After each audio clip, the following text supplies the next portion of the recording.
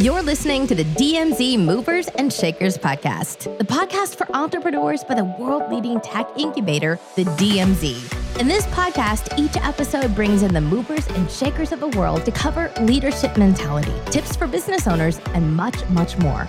So without further ado, let's get into it. Here's your host, Canada's leading podcaster, CPA and business strategist, Robert Gold, managing partner at Bennett Gold LLP.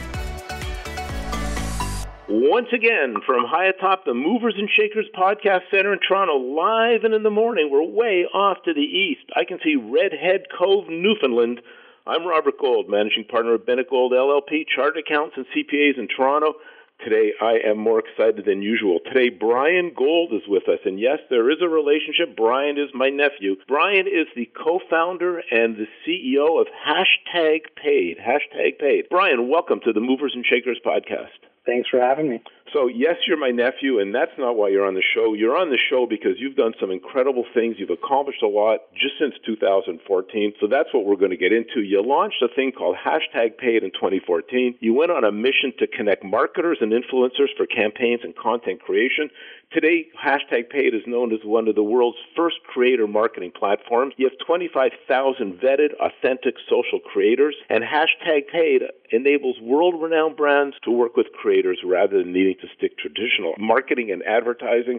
It's a mouthful, but it's exciting. I have three questions. Can you explain how Hashtag Paid works from the perspective of the creator and the brands on the platform? But first, what is a creator marketer? Okay, so creator marketer or creator marketing would be the practice of working with creators in order to market your product. Creators can be people who have anywhere from a couple thousand followers online to 50, 100,000 followers, or even a few million followers on the social media platforms who create content for an audience that is engaged and following along. Happy to explain how it works from the creator and brand's perspective. Essentially, if you take a look at this space, creators and brands are collaborating today. Just it's super messy and broken. So for a creator, if you hit 50,000 followers on Instagram, for example, and you want to work with Sephora or General Mills, where do you go? There isn't really a place that you can just go to get access to high quality brands. And so you'll probably get a few brands coming to you. They're likely going to try to rip you off or get you to post for free. Even if you do work with them, you might have to chase payments from them for 180 days, or maybe they'll make you reshoot and do more than you agreed to, but you didn't get the legal paperwork involved. And oftentimes as a creator, you don't even know how much to charge. And so it really is this messy space for creators. And then for brands don't know where to go to find the right creators. If you're looking to launch in a new market and promote your product, who are the best people for you? It's not necessarily obvious who the right people are. And then once you do find them, working with them can be time consuming and tedious, especially if you're working with 10, 20, 30 creators. That's a lot of work to scale, and you're dealing with spreadsheets and email threads and text messages and WhatsApp, and creators are posting without you approving it, and maybe it's the wrong link, and there goes however much money you spent on that creator. Good luck trying to get them to repost. Or even once they do post and it's the right link,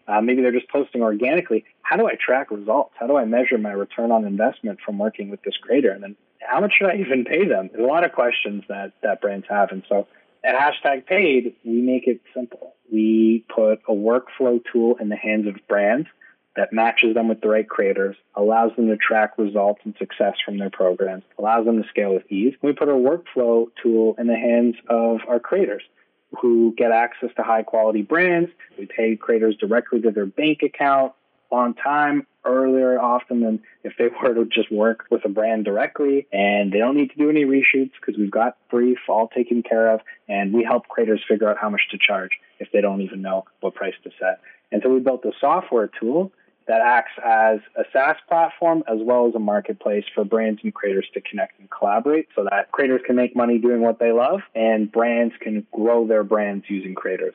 What's really interesting to me is you've stomped on the term influencers. Everybody talks about influencers, but not Hashtag Paid.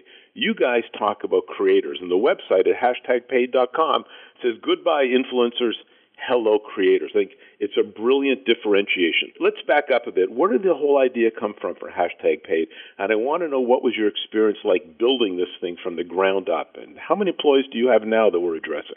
So we're about 57 employees now, and the whole thing started off as an idea because me and my co-founder Adam had a good friend named Ronnie who accidentally blew up on social media and gained 100,000 followers within 6 to 12 months. Doing what? Ronnie was going through a transformational fitness journey where she started exercising more than she ever did, and she was eating healthy, taking pictures of her meals and sharing the recipes with her followers. She essentially created an online account set out to keep herself accountable to the public and inspire anyone who wanted to follow her journey along the way.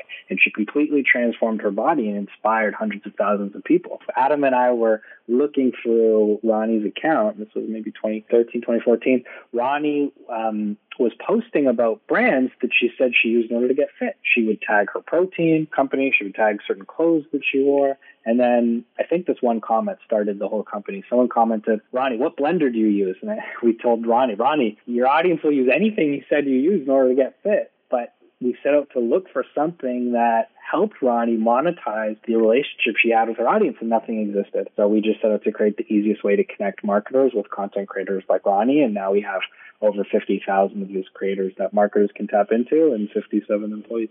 So if we just go back a little bit further, because your family, I know some of your history, and although we didn't schedule to talk about this, you are a bit of a serial entrepreneur. Can you just quickly tell us some of the other ventures you had, especially while you were in university and then right up to #? I don't know if I would consider myself a serial entrepreneur. I actually never even really considered myself a business person. I always came at it more from being a creative lens. I remember sitting down with somebody at a lunch, and he told me to get LinkedIn. I told him, LinkedIn? That's for business people. And he said, Brian, you are a business person. So I think I kind of just stumbled upon through creativity and problem solving, which I was naturally drawn to. Previous ventures have been projects or learning experiences, aka failures. While I was in university, I did create a physical marketplace for textbooks where students at University of Western Ontario could drop off their used textbooks in physical drop-off locations. We negotiated to have spots at retailers on campus where we would just build a big wooden drop-off bin and leave it, at a restaurant, for example. People who went to Western would drop off their textbooks in these boxes. They would get money. We would pay them out via PayPal, and you'd plant a tree in London, Ontario for dropping off your textbooks. We planted over 1,000 trees, and I learned a lot. I mean, by no means am I a serial entrepreneur.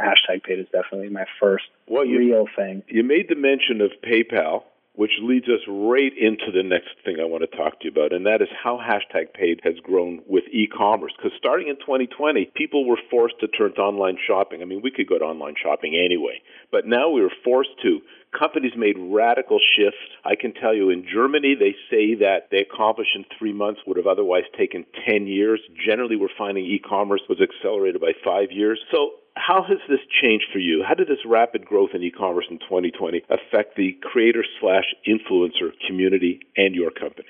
I think I'm very fortunate to have been in an industry that was accelerated by COVID versus hurt from it, because I know there's a lot of entrepreneurs and business owners who weren't as fortunate. So what sort of is happening is, as businesses are shifting the way they sell to consumers to be online, the way that they market to consumers needs to change. It's not on the shelves, not on radio. It's where people are spending their time online, which is on social.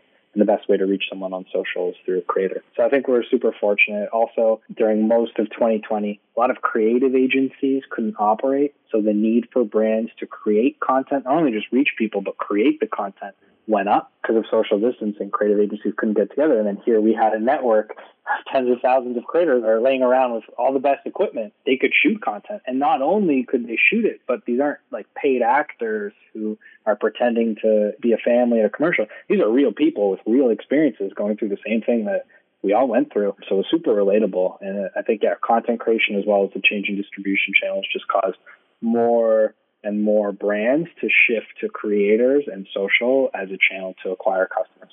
So have you been increasing your HR count? Because I know you said you have 57. How many were you at the beginning of 2020? Yeah, looking back on 2020, I think we're joking around now. We should have hired more people, but we paused our hiring just because everything was so unknown. Like looking back, yeah, it was a mistake, but how did we necessarily know at the time? It was hard to make that bet. So yeah, we paused hiring in Q2 and then probably brought on 15, 20 people since then. And then I think we've got about 19 hires coming up in Q2. So we've definitely turned on. Well done. As you were growing from 2014, 15, 16. Talk to me for a sec about the challenges of hiring the number of people you needed to hire, because you're hiring a dozen people a year type of thing, and that is very hard to manage. What was that experience like for you, and what suggestions would you make to someone else that finds that they have to rapidly hire in the tech community? Good question. Hopefully anything I say is helpful, but I mean, advice is just the way that I did it. So that's what we're looking for, how you did it. How I did it. Okay. So when I first started building a company, I think I underappreciated the importance of hiring in people.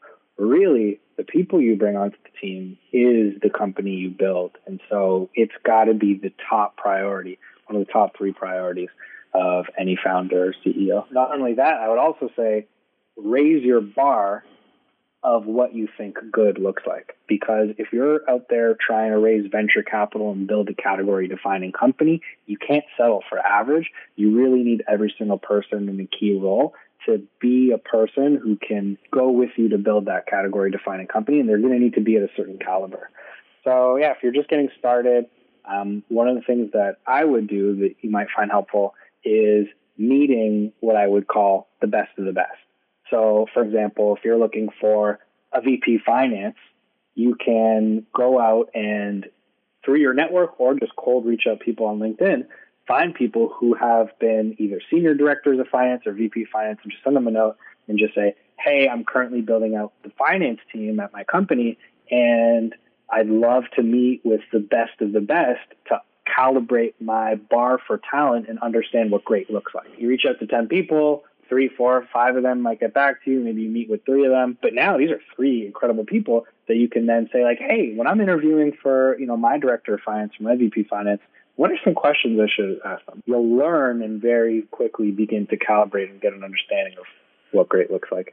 Yeah, I definitely did not come up with that myself. I'm not sure how I acquired that, but more advice, more people, you can try different things. You'll figure out what works. That worked for me very well. Well, Steve Jobs always said hire A-team people only, and I can't agree more. But I will tell you, it's not the easiest thing to do. And as you just said, you have to go through 5, 10 people before you find that one person you want. And we're generally lucky. We're in Toronto. It's the big smoke. All the tech people are here. But you don't need to hire local people anymore.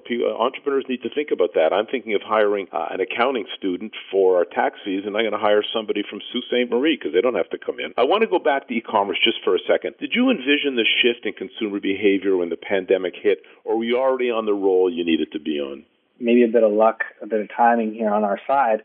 Somewhere at the beginning of 2019, we had a big focus around what we called solving the biggest problem in the influencer marketing space.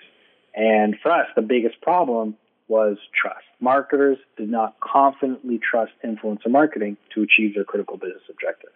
And when you broke it down, there were 2 main pillars of trust. The first is they didn't trust influencers. Are their followers real? Do they care about my brand? Do their followers care? A lot of mistrust with influencers. And then there's trust in metrics. So if you're an e-commerce brand and you're looking to scale your monthly sales from $100,000 to $400,000 over the next year, how can you use influencer marketing as a channel to confidently grow your sales? You couldn't. Likes and comments didn't meaningfully grow your business. And so we were fortunate enough to be focused on, we had every single person the company constantly asked themselves, what I'm doing, solving the problem of trust. We had everyone working on solving that problem. And so we're able to work with creators, not influencers. There is a difference that you hinted at, as well as report on real metrics that matter, not fluffy metrics like likes and comments. And so for our successful e-commerce customers using #paid, they're able to drive sales based off of their spend in this channel. For example, they might have a 4-to-1 return on ad spend. Or they might be able to get their lowest cost per acquisition than any other paid social channel. It's a $20 cost per acquisition. And they're able to measure that using the software. So having the entire company focused around solving this problem of trust, which specifically focused around the e-commerce customer type, I was super fortunate because as e-commerce continued to grow, as you said, 5-10x in 2020 compared to the previous trajectory, we had already built the product that was number one on G2 Crowd for this category. And so we naturally picked up a lot of traction. You know, Brian, for someone who says he doesn't think of himself as a businessman, you're talking a lot of business speak, my friend, a lot of business speak. Let's talk about cookies and targeting, because I know that Google has confirmed it's going to be removing support for third-party cookies in Chrome. I can't speak to Safari or the other ones, but that's what Google has said. Third-party cookies, they fuel a lot of the digital advertising ecosystem, and this could affect advertisers, marketers, creators, influencers, as targeting becomes more difficult for brands to navigate. How does this change affect you, and how will it affect consumers? For consumers, it generally is positive if you value privacy. You know, there's definitely certain people that I talk to that privacy doesn't exist anymore for them, and they're totally okay with privacy being gone for the sake of convenience. You know, generally it is important to think from a first principles perspective and ask this if the technology we're building is generally good or bad for people. And in general, I'm in favor for more privacy. Though it does pose a challenge for marketers who relied on these channels in order to drive sales. But with every challenge and every shakeup comes an opportunity. And yeah, whether it's content creation yourself and putting it out there, which could be in the form of anything from podcasts to newsletters, or whether it's working with content creators to create content and spread your message like what we do with creator marketing, those are going to be now the most lucrative channels for e-commerce brands to grow and scale. Brian, who would you think sees this as a negative change in the industry, the losing of third-party cookies? Who would see this as a negative? There are, of course, brands who have relied on these channels to scale. And so you can imagine directors of marketing who traditionally have relied on these channels are now looking at their pipeline forecasts and saying, how am I going to make up this pipeline? Or how can I be proactive about hitting future targets? And they're going to start experimenting with new channels. And then the providers, platforms that provide these types of services to marketers, of course, their best interest is not the deciding factor in this decision. So, there's definitely some second order negative effects. It's obviously not a clear-cut decision, but ultimately I do think it is the right one. So let's talk about diversity and #paid and your thoughts on things. And diverse representation in the media is critical. And there's been a lot of racialized content that creators have spoken out about. They've spoken out about tokenization, unfair pay, microaggressions, especially when collaborating with major brands. I read it and I see it, and there's truth to it. The Black Lives Matter movement last summer sparked a lot of the dialogue around the barriers that Black individuals experience. We've talked to some Black entrepreneurs on the Movers and Shakers podcast. There's an increase in social activism. There's a spotlight on all of this. So what was #paid's response to the Black Lives Matter movement? And are you supporting the Black creator community, the Black, I don't want to say influencer, but people see it as the same thing for this conversation. How are you supporting this group? It's an important topic for sure. And so I think as a company or a marketplace that facilitates collaborations that essentially is media, when a creator posts online, you're reaching people, it is media, it's modern media, but it's media. We have an added responsibility, I believe, to represent diversity and diverse creator rosters. And so before the resurgence of the Black Lives Matter movement, we had a few key people at the company lead a movement for us to educate our customers on why they should be working with diverse creators. And so we actually put a slide in every single one of our proposals around why diversity is important and why it will actually lead to better results.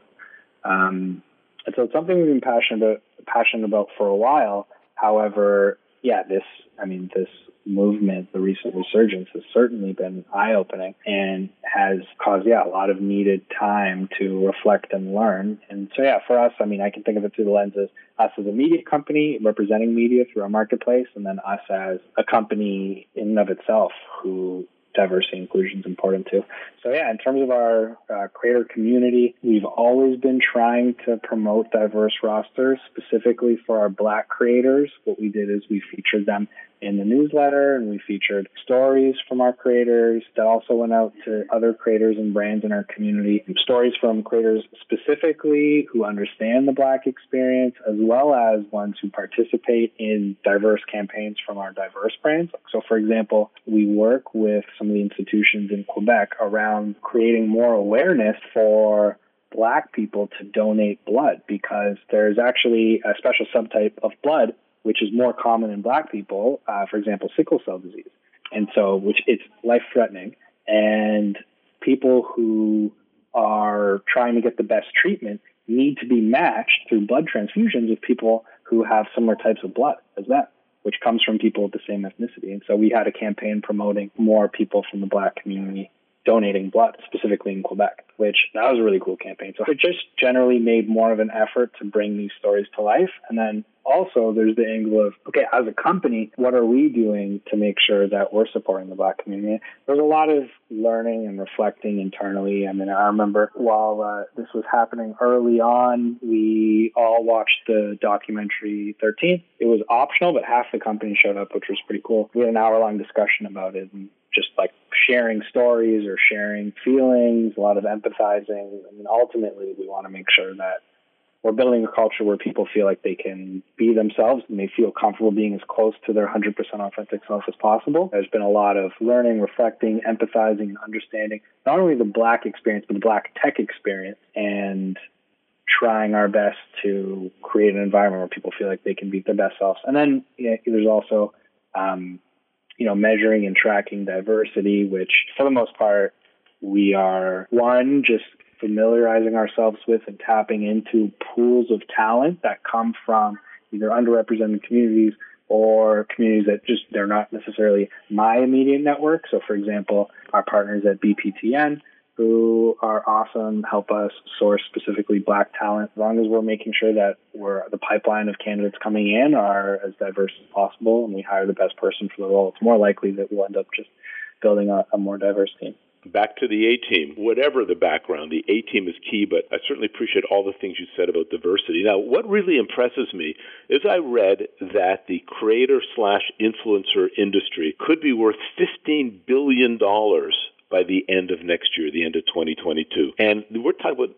that being a maturing industry now, and in a very, very fast time. We've got individuals that may have 1,000 to 10,000 followers on social media, and they've become viable options for startups that don't have big budgets. So what advice would you give to a startup who's interested in leveraging creator-influencer marketing? What are the inside tips? Well, if you're just getting started and you don't really have any budget to work with, you're generally going to start focusing on creators who are just getting started, maybe have a couple hundred to a few thousand followers, and you'll try to get them, hopefully they believe in your product, so much so that they're willing to partner with you. And you can compensate them in other ways. Maybe it's a free product, or you could even consider bringing them on as advisors and give them some stock options in the company. It's really interesting. Or you can ask them to become investors if they're even bigger. And that's a way to partner and work with creators without paying them. But ultimately, once you do start putting together a bit of a budget around this channel, and let's say you're too early to bring on a platform, one of the best kept secrets in paid social is what we call creator whitelisting,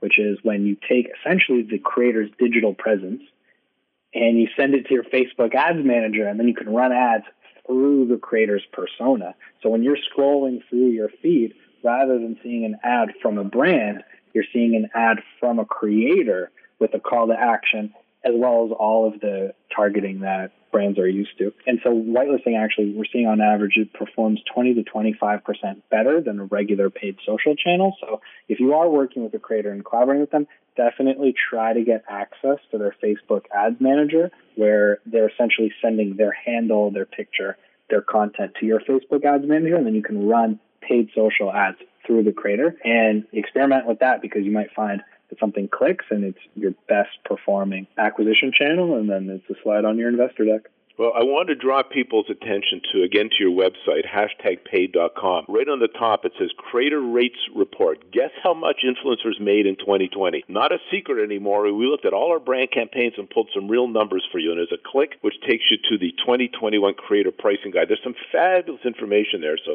again, people should look at hashtagpaid.com. Brian, I hope you have a crystal ball, and we won't share this with anybody, but what's next? What do you see coming through 2021, 2022 for hashtagpaid?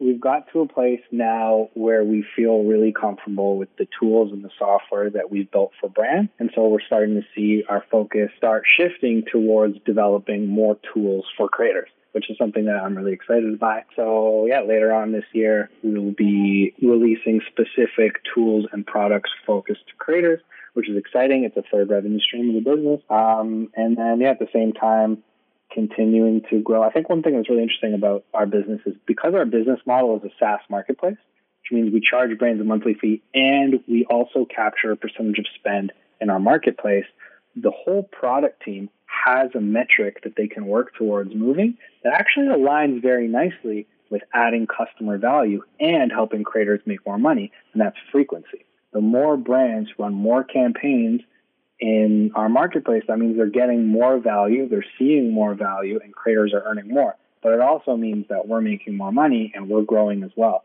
So it's a really cool metric that aligns our growth with customer value as well. And so the product team, they're focused on increasing frequency, increasing transactions, and then we're really excited about building out more tools for creators.